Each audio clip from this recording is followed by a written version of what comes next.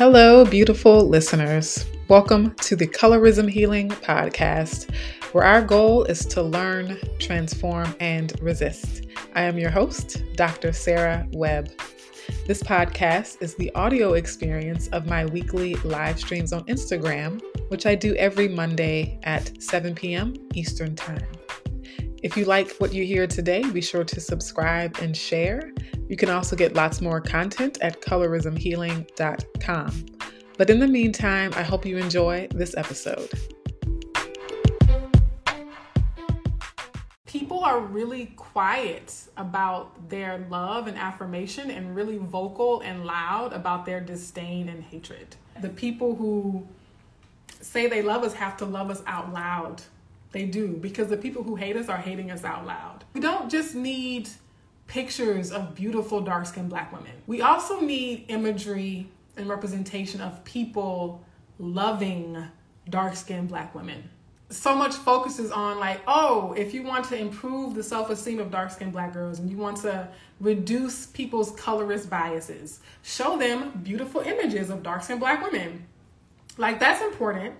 But we need to see people treating dark-skinned Black women with kindness and care and compassion and concern and gentleness and tenderness and affection. We also need to see representations of that. Hello, everyone. Welcome to the Monday night live stream with Colorism Healing. Yours truly, your host, Dr. Sarah Webb. So I did not preview the topic for tonight because I finally settled on it today. And that topic is being a single dark-skinned Black girl. So this is a topic that I've been wanting to talk about for a while, but I didn't really know what I was going to say about it or what my, point was. But also it's a very vulnerable topic for me, so I kind of just was waiting it out, that kind of thing. But I can't ignore my desire, the pull in me to talk about this issue.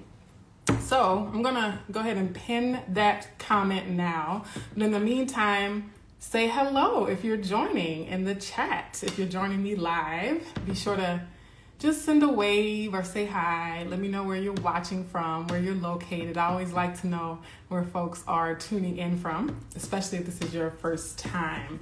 So hey, Akosua. Yeah, I was like, it's time to start talking about that. Yeah, so let me try to pin it. I have to type it out. Topic.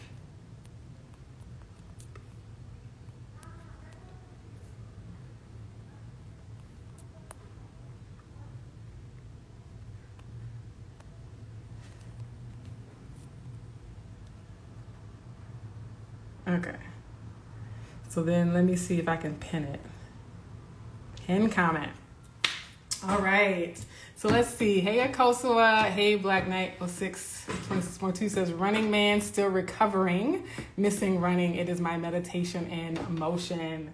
Absolutely. I'm writing like a affirmation workbook, and I talked about running in one of the sections, and I mentioned how for me it's like a moving meditation. So yep, same thing here. Atlanta, elegant, fly, fancy. Okay, screen name, I see you. Love it. Hey, books by Black women, books by BW. I assume the BW is Black woman. I don't know, correct me if I'm wrong. But I'm glad you are here. Hello, K-Drama Oma, aka Michelle. Good to see you. One of the golden oldies there.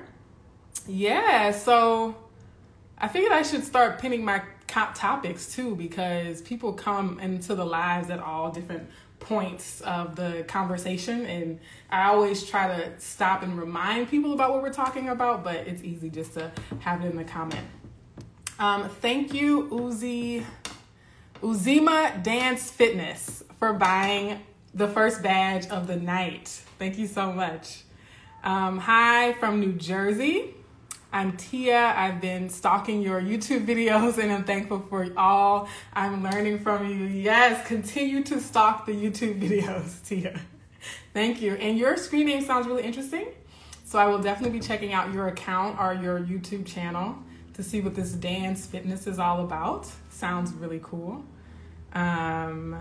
Keep shining. Thank you, Afro Herb Apothecary _shop. Books by BW says you are 100% right. Yes, we love books by Black women. Eileen Nobri says hugs from Mozambique. Yes, hugs to you too, Mozambique. I love it because there's always at least one person who drops into the chat that they are, international. So I always have at least one person, one of my international folks watching every week, and I love it. You might be the first person from Mozambique though. So even more special. Uzima Dance Fitness says, fitness for us, by us. Dance that centers and honors all things Black and African culture. Yes. Are you familiar with Rashida Conde Miller of Messy Movement?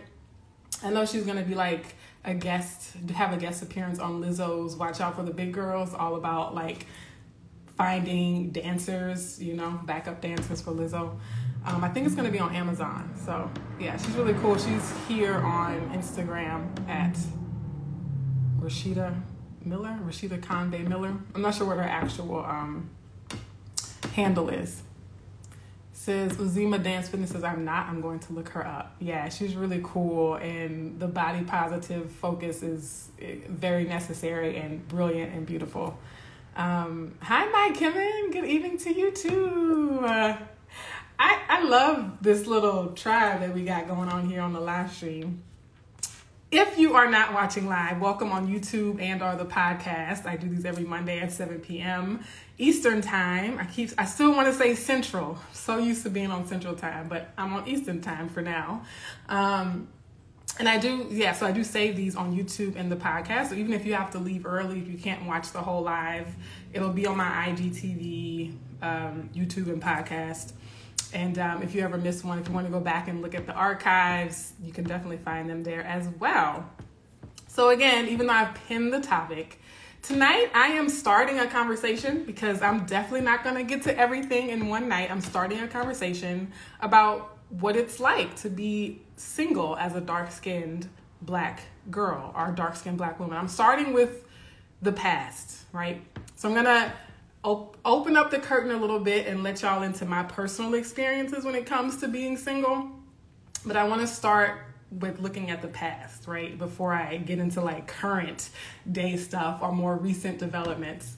But as I mentioned, this is definitely something I've alluded to in recent posts, right? I remember I had this one video where I was talking about in my live on internalized colorism, how for me, I internalized the idea that, guys would not be able to see my beauty or see my worth because I was dark skinned and they were colorist, right?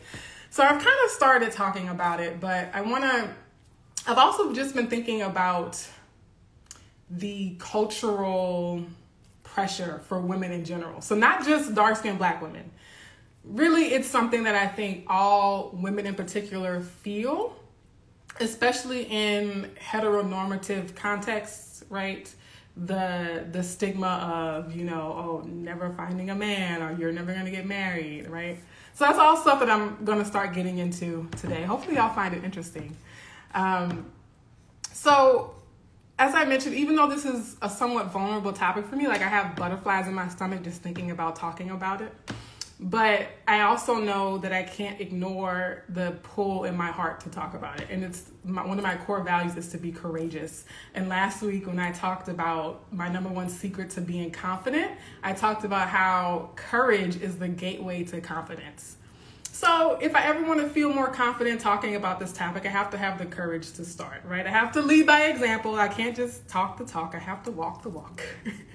So if I'm telling other people to be courageous, I also have to make sure I continue to do that and continuing to push myself. And so I've gotten comfortable talking about colorism because at one time that was scary for me. Talking about colorism made my palms sweaty, right? It gave me a lot of anxious feelings.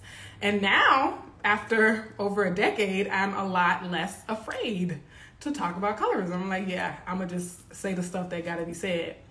And so now I'm like, I feel myself continuing to grow and stretch and evolve. And like, this is a new area, definitely still related to colorism, but it's a particular component of colorism that I'm less confident talking about. So y'all are witnessing the evolution of Dr. Webb right before your eyes.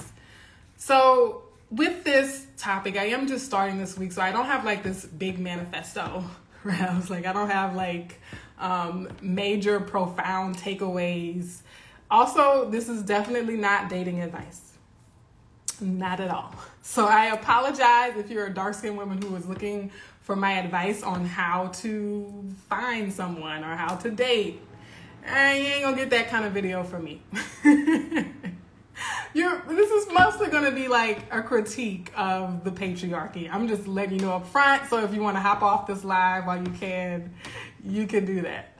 But I wanna start by talking about how we are conditioned to pine for romance. Also, I know some of what I say is going to seem controversial to people, and I know there are people who will adamantly disagree with some of the things I say.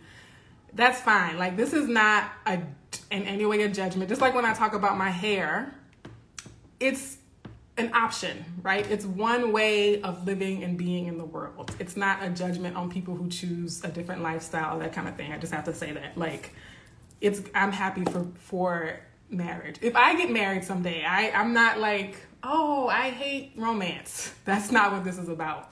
But I do think that we are conditioned to pine for it.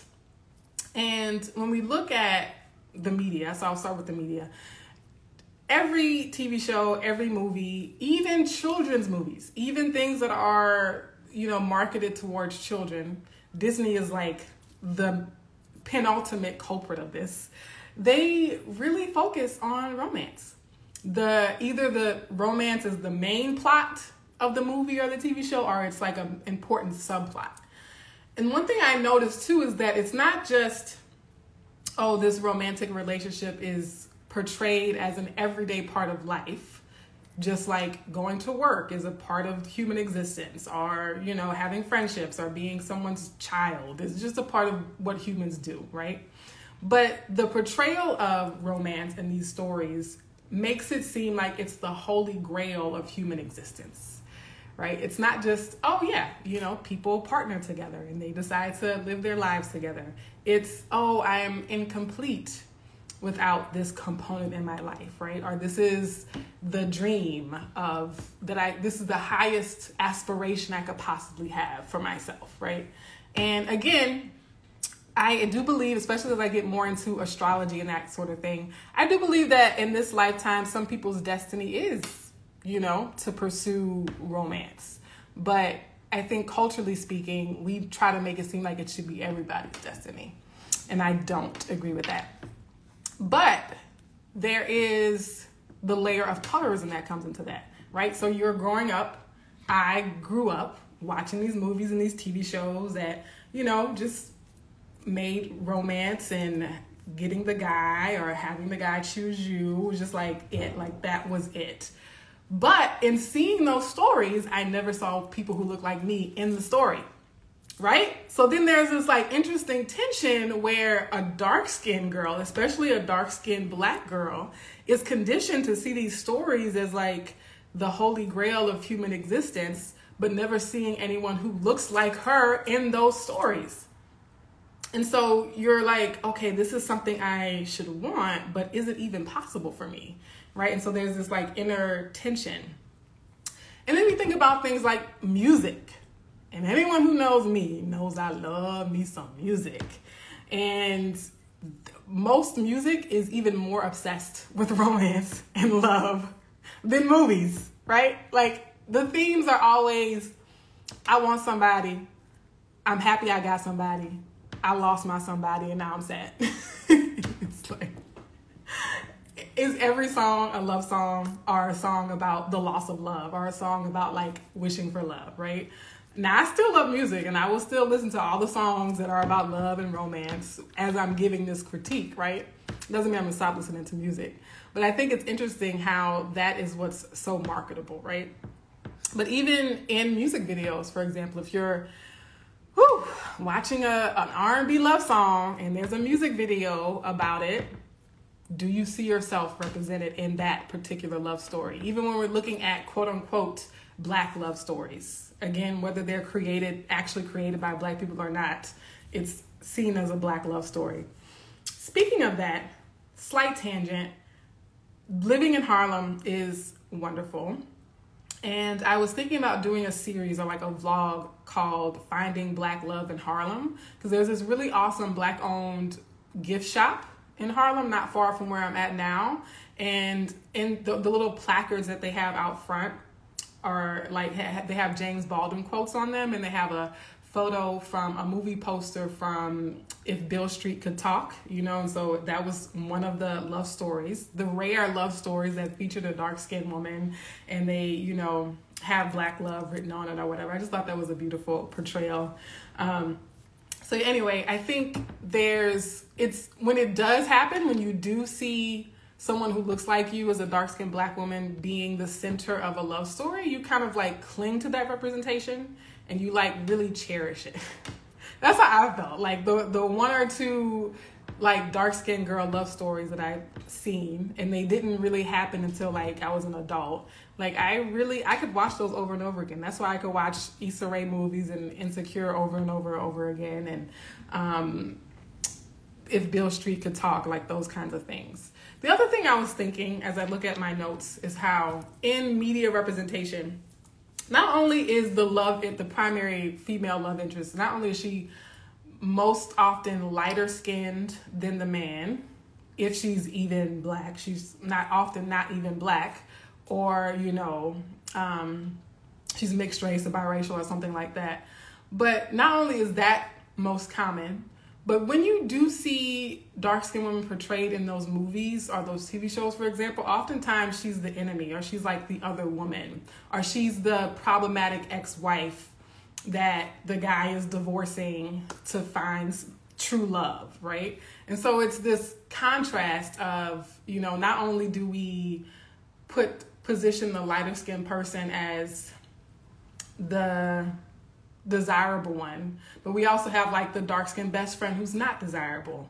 Coming to America, my favorite example of colorism in this exact context, right? You have the very, very light-skinned sister who is the desirable one, and then you have the dark-skinned sister who's less desirable and who is just portrayed as sort of being like desperate and being willing to do anything to chase after men who don't want her. Well, as the light-skinned girl is kind of like having men chase after her that she doesn't want, right? And so it's just an extreme juxtaposition of the desirability of the light-skinned woman and the, sort of misrepresentation, caricature of the darker-skinned sister. So I think the media definitely conditions us to just fantasize and prioritize romantic relationships. Before a dark-skinned Black girl, you don't even see yourself represented in that thing that you're being conditioned to prioritize. But I also want to say, of course, that the idealization of romantic relationships and marriage is not just perpetuated in the media. We all know that the people around us in our everyday lives, like the actual humans we come in contact with, also perpetuate this idea. And it's what I've found is that for especially for a cis-het woman, and even just for even like a transgender woman, I think this holds true as well. It's the ultimate social validation to be in a relationship for women. And I think my mom was talking to me about this one time where she overheard like two older women talking about their daughters, and like the first question, like imagine the women hadn't seen each other in a while, so they're catching up, like, oh, and how's your daughter, what's she doing, is she seeing anyone, is she in a relationship, right? So I think my mom noted how interesting it was that was the marker for each of the women as to how their daughter was doing, right?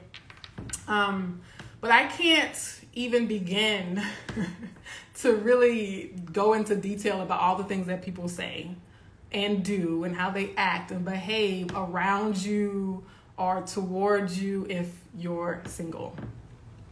Y'all already know. Let me pause before I share some examples and see what these comments are talking about, because this is kind of new territory for colorism healing. Let's see. I grew up feeling like marriage is for light-skinned women, modern formulas. See? Ugh, I hate it. Yes, codependency is glamorized these days. Ooh, Queen James. Queen James, you said it, fam.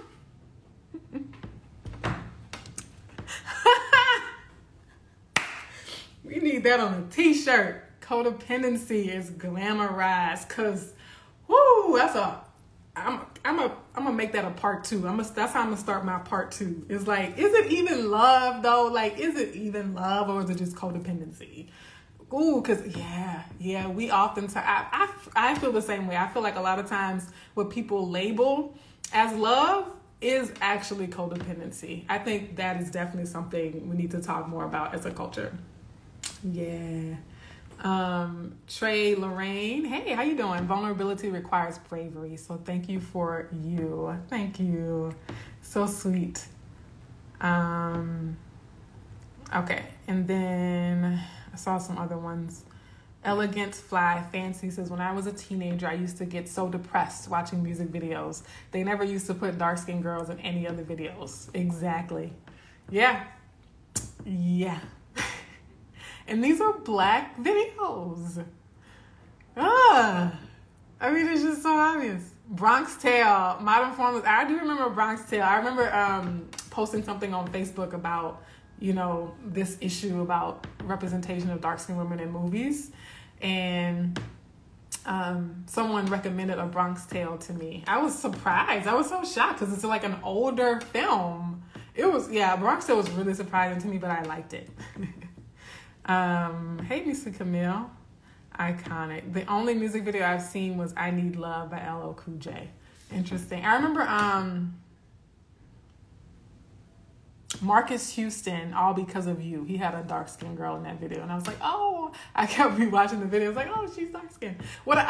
This is petty too, but I noticed that even when the dark-skinned girl was in the video, she was always not directly in front of the camera.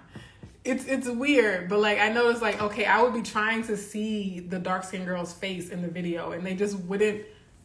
They would just show her arm, right, or show her silhouette, or show her shadow. It's you could tell she was dark-skinned, but they weren't focusing on her face.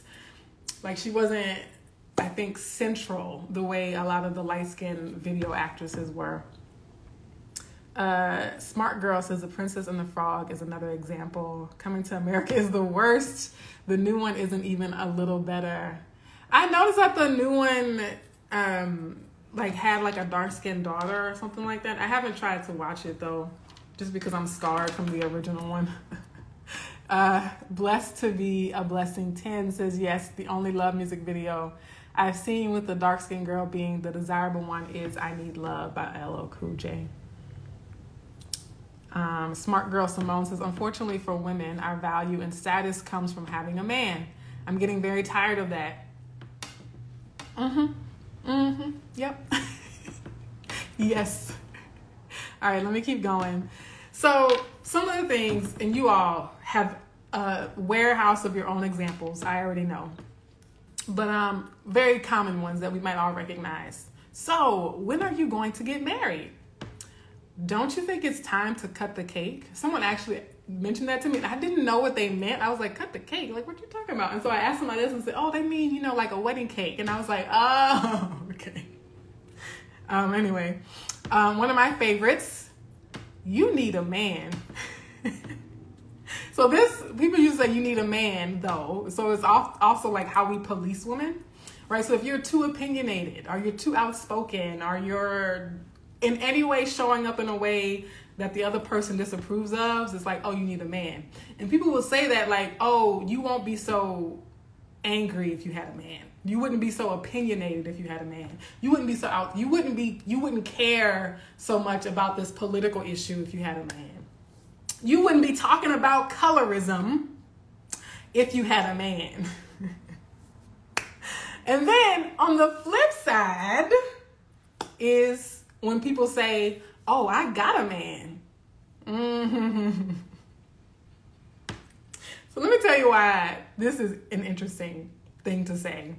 One, you'll often hear it in response as a defense mechanism that a lot of women throw out as to why they're okay or why they are good, like why they're fine. Like, oh, I'm doing good. I'm happy. I got a man.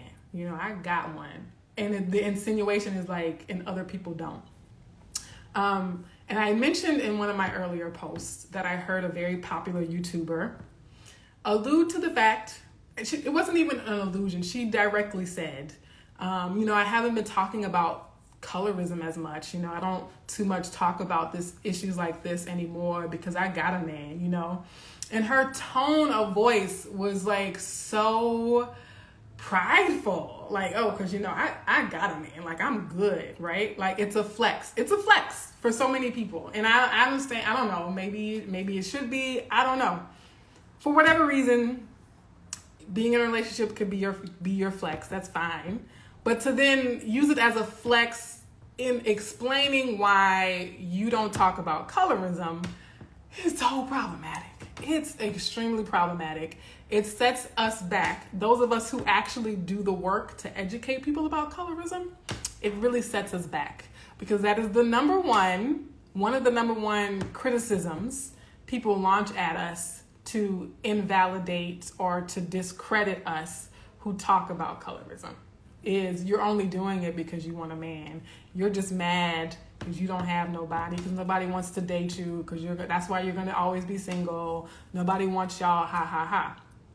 And so I encourage women that even if you're in a relationship, not to use that to buffer you from criticism when you're talking about colorism, because it validates the argument, right? And so when women say like, oh, well, I have a boyfriend or I'm married, so that's not the reason I'm talking about colorism, it kind of gives credibility to the trolls, right? It leaves room for like a woman like me who talks about colorism and who cannot pull my fiance out of my back pocket and be like, haha, gotcha, I got a fiance, so that's not why I'm talking about colorism. Like so many of us who talk about colorism don't have that defense, don't have that as a shield. And so when people do use it as a shield, it makes those of us who don't have that shield even more vulnerable to those criticisms and attacks. So just a little side note there.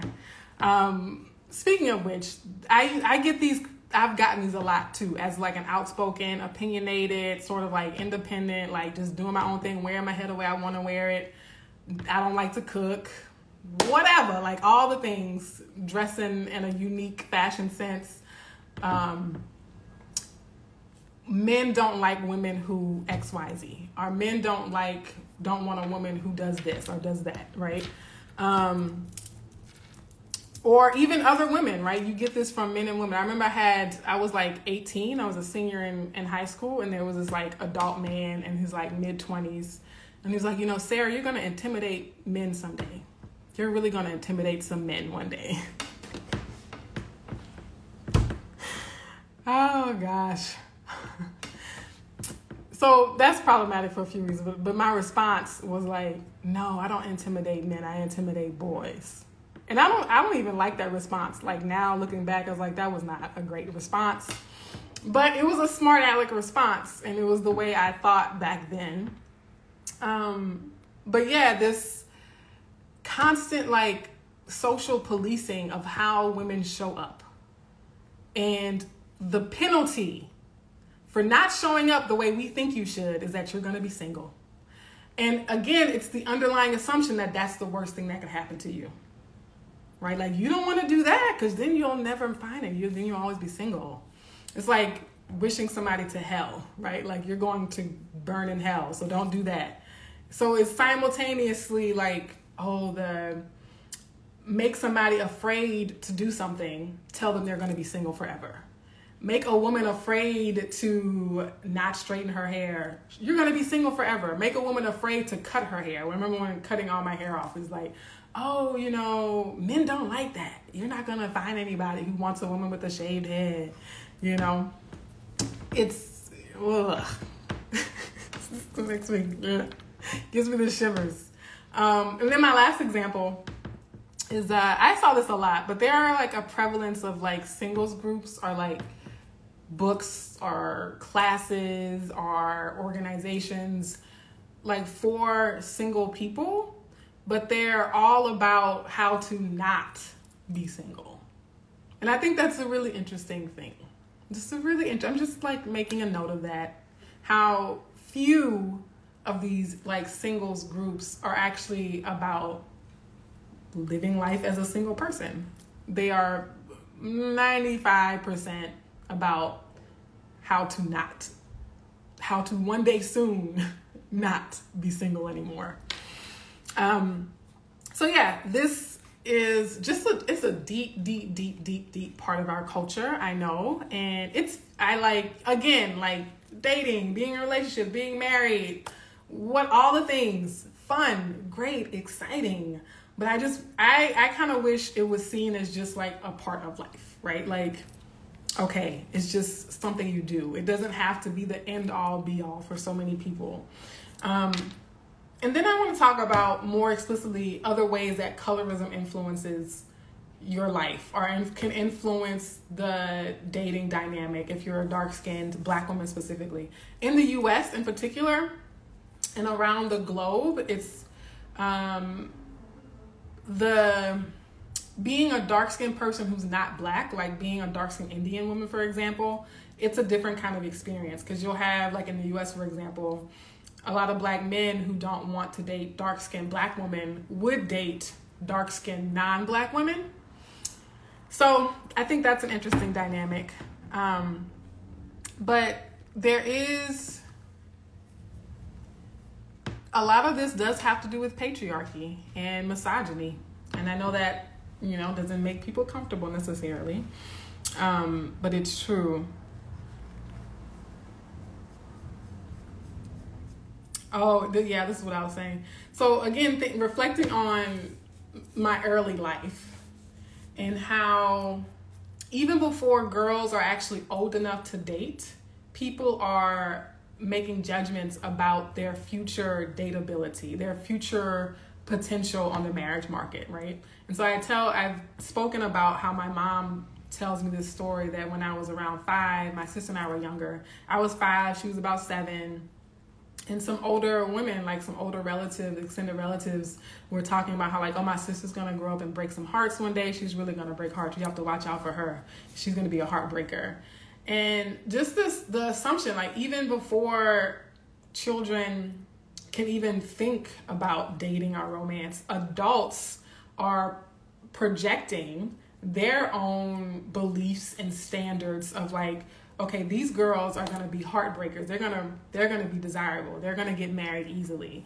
And these girls should prepare themselves to be single, right? And these girls are going to have to like work really hard to compensate for their lack of desirability, right? Like, well, you're not going to win any points for being cute, so you should really learn how to cook. You should really learn how to cook and clean because, you got to bring something to the table. If anybody's been watching like the TikTok trend of making fun of like these male podcasters who talk about, are like these male TikTokers who are like, what do you bring to the table as women?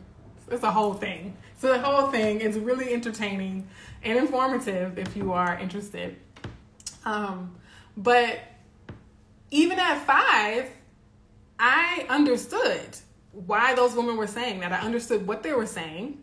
Right? Even at 5, I understood what they meant when they said my lighter skinned sister would break some hearts. And they were not saying anything about me. At 5, I was completely clear about that. And so we project and condition and teach either directly or indirectly children these kinds of beliefs and attitudes very early on. And my mom heard me say, well, that's because she's light skinned, right? So not only did I understand it, but I understood it well enough to name it. that, okay, you see the little light-skinned girls in the family and you tell them, oh, you're so pretty, and they're the daughter that we're gonna marry off first, right? Thinking about like arranged marriages in India, for example. And then the dark-skinned girls, you're telling them, well, you can't marry a black man because you're so dark that you can't marry a black man. You have to marry a white man or a non-black man so that your children don't come out dark like you. And again, telling this to girls before they're even thinking about dating. It's just like something that you just, as the adult, projecting onto them. And as I mentioned, as I come to a close for this particular part of the conversation, as I mentioned, I internalized all these messages, and I was like, yeah, ain't nobody gonna be checking for me because they all colorist and stuff like that, and and then I went natural, and I was like, I'm dark skinned, got a wide nose, natural hair, I'm opinionated, all the things, and I was like, okay, yeah, they're not men in particular, and then I say black guys in particular. I wanted to clarify that because obviously black men are not the only people who are colorists. White men can be colorists. Asian men can be colorists, like indigenous men, like all the people. Oh, and women too. Like obviously women are colorists. But I specify that for me it was black men in particular that I understood as having a filter of colorism, having a colorism filter, because that's who I have been conditioned to look to as potential partners, as potential mates, right? So the way I grew up, in the environment I grew up in, I was not even like considering men of other races as potential partners or potential marriage partners. And that's just because of how I was raised in the context of where I grew up, right? Where I didn't see that and no one was really encouraging that or talking about that. And so it was almost just like a non-starter for me to even consider that, like, oh yeah, other guys are colorist and racist too. And so for me, it was seeing it and being impacted more by colorism from black men than even racism from white guys. Because for a lot of white guys, I was just merely invisible. Like, it was like, okay, do you even exist kind of thing. Whereas for a lot of the black guys, they would go out of their way. I was hyper visible, right, amongst black men and black guys. And a lot of times they would go out of their way to reject me, even when I was not approaching them or making any advances towards them, or they'd go out of their way to say things like, oh, I only date light-skinned girls. And I was like, nobody asked you though. Or, I don't date dark-skinned girls. Like just a lot of times the black men will go out of their way to say these things. Whereas men of other races, we're not even having a conversation. Like, it's just two different worlds completely. And so when I highlight black men, it's because they are highlighted in my life and in my story, not because they're the only ones who have these ideas and perspectives. So yeah, I did not really believe or think that men would be interested in me or like date me because of colorism. But here's where I'm going to leave off. I still expected to get married. As I say it now, it's a really interesting phenomenon. But what I know now as an adult, that the younger version of me, like in middle school and high school, that version of me that like longed to have my own Cinderella story, or that, wanted to be the girl who like found the guy and then they lived happily ever after. There was a part of me that assumed it would just happen. Like that was something that all people just naturally fell into. Like puberty. I really thought like finding your mate was like puberty. If you just wait long enough, it'll happen. If you just live long enough, you're gonna go through puberty. If you just live long enough, you're gonna find somebody somewhere someday. And then I like went through puberty and graduated from college, and got a few jobs, went back to get my PhD, bought a house, moved across the country. And it was like, oh, maybe it's not like puberty. Maybe it's not something that just happens if you live long enough. So where I am now, ... to be continued. So that was like a retrospective, looking at like where I'm coming from, like the cultural context, the community, family context that I grew up in. Oh, one other thing that I want to mention, I need to go back and add it to the blog post, is that for a lot of dark-skinned girls like me, there are so many dark-skinned girls who have light-skinned mothers.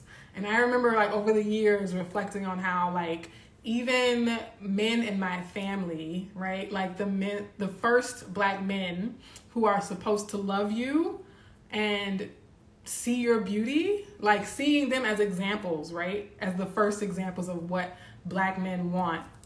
And they're all choosing light-skinned women, or they're all choosing non-Black women, right? So that's definitely part of the early stages, our early context in terms of colorism and being single as a dark-skinned Black girl. So I have a part 2 in mind. Again, like I just finished writing the blog post for this, had like 10 minutes before I came live. So I can't say exactly what the part 2 is going to entail, but I do want to look more at like my current life, like as a fully fledged adult woman. And just kind of like continuing the conversation and seeing where people are at. I realize there have been a lot of comments I haven't read. So before I close out, let me make sure I'm not missing any important comments. Ooh. Black Knight 06 26.2 says the remake of The Fresh Prince has dark-skinned main characters. Yes, and that is on Peacock, I believe. And Dark Women Girls 365 says it's about the work, which is about solidarity and sisterhood. Who you with, sis? That's the question, whether you got a man or not. Oh, okay. Let them know. Who you with, sis? Whether you got a man or not. Yeah. Don't throw us under the bus just because you booed up now. Blessed to be a blessing too says, I am putting women in a box. Patriarchy is toxic as hell. This is my Kimmin. Black Knight 06 26.2 says, dark-skinned sisters, you are walking into rooms on a weekly basis and driving men crazy. You just don't know it. They are feeling you. Let's see. I guarantee you, dark-skinned sisters, you are walking in rooms and there's some man looking at you and saying, that's everything.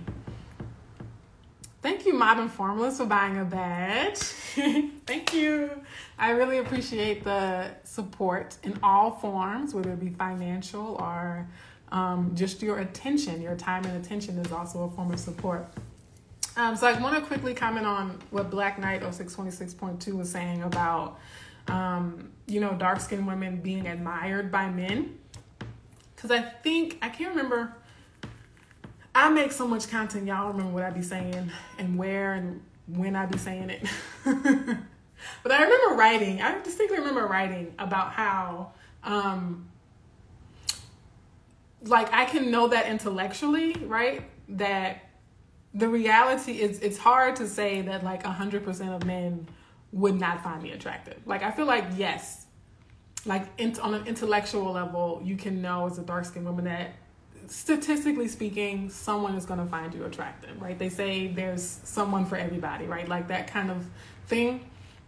But I also think that I don't know if it's social pressure or also an aspect of colorism or just, I don't know, the human dynamics where people are really quiet about their love and affirmation and really vocal and loud about their disdain and hatred.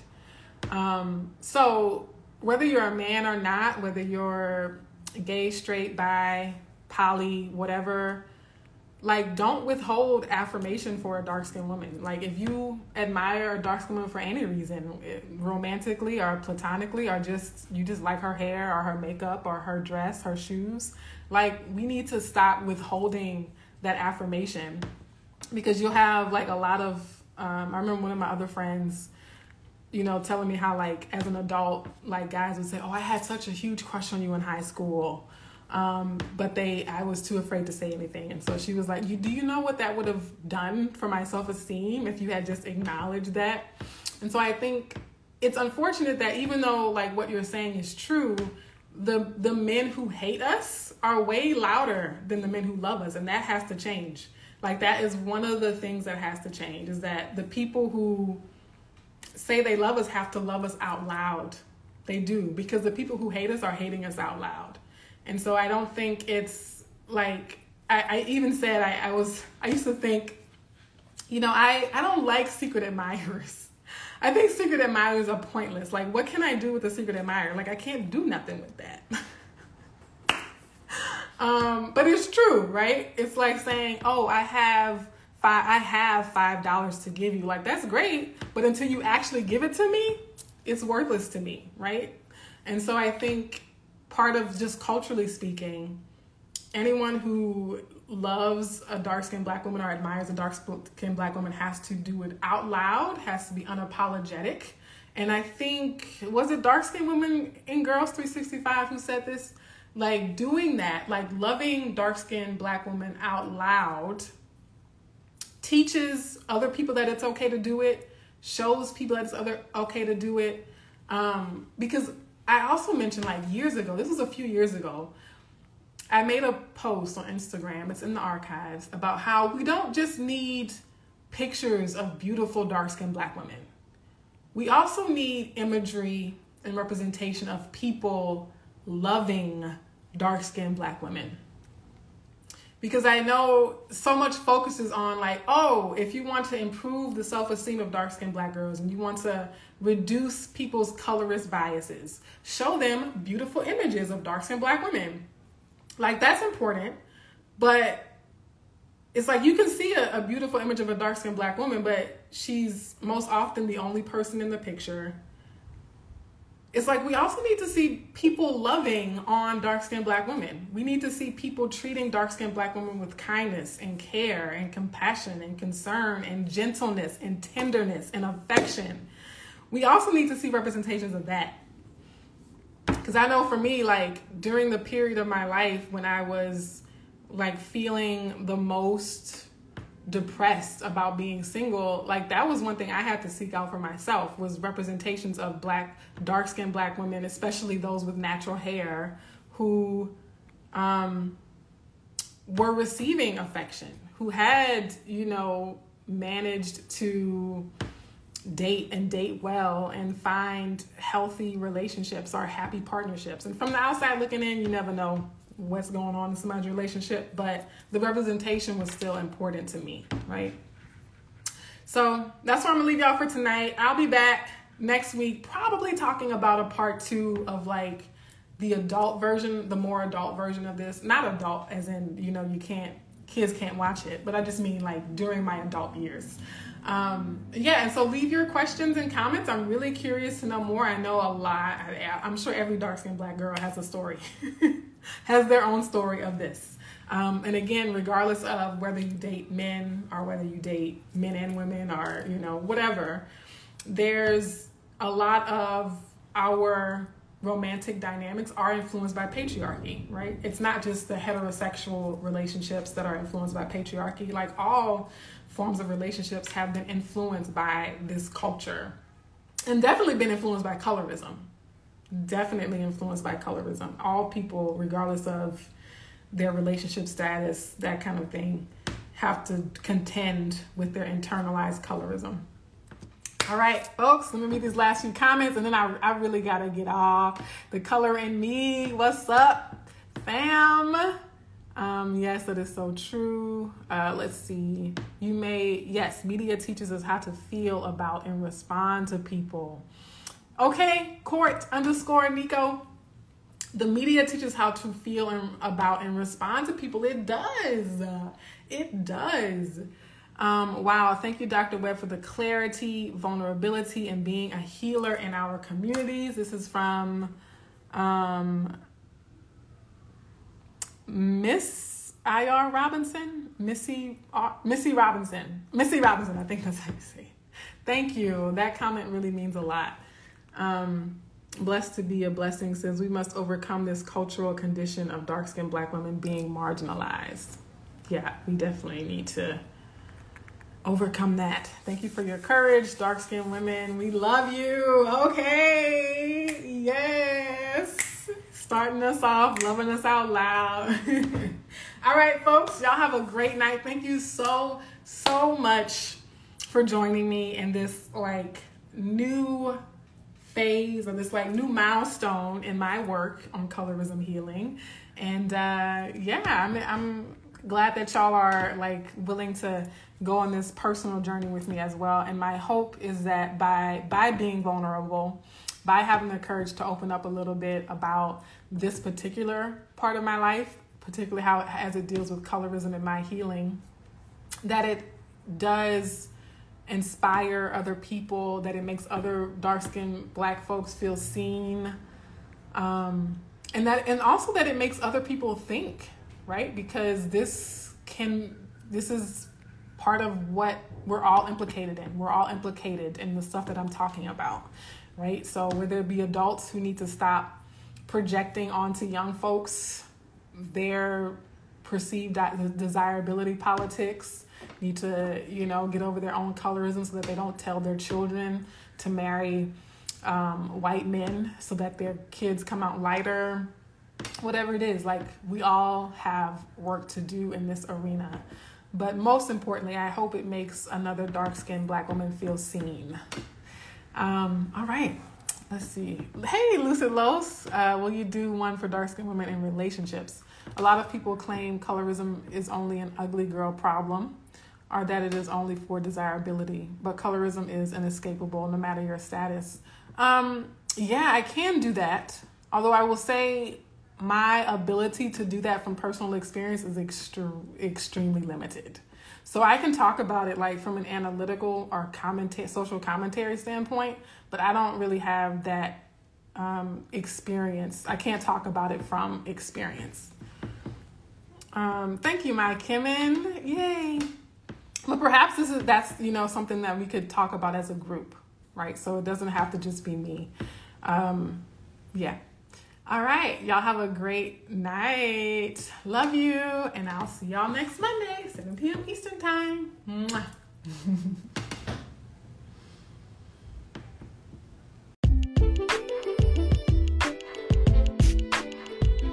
Thank you so much for tuning in. Don't forget to subscribe and share, and I hope you can join us for the next one.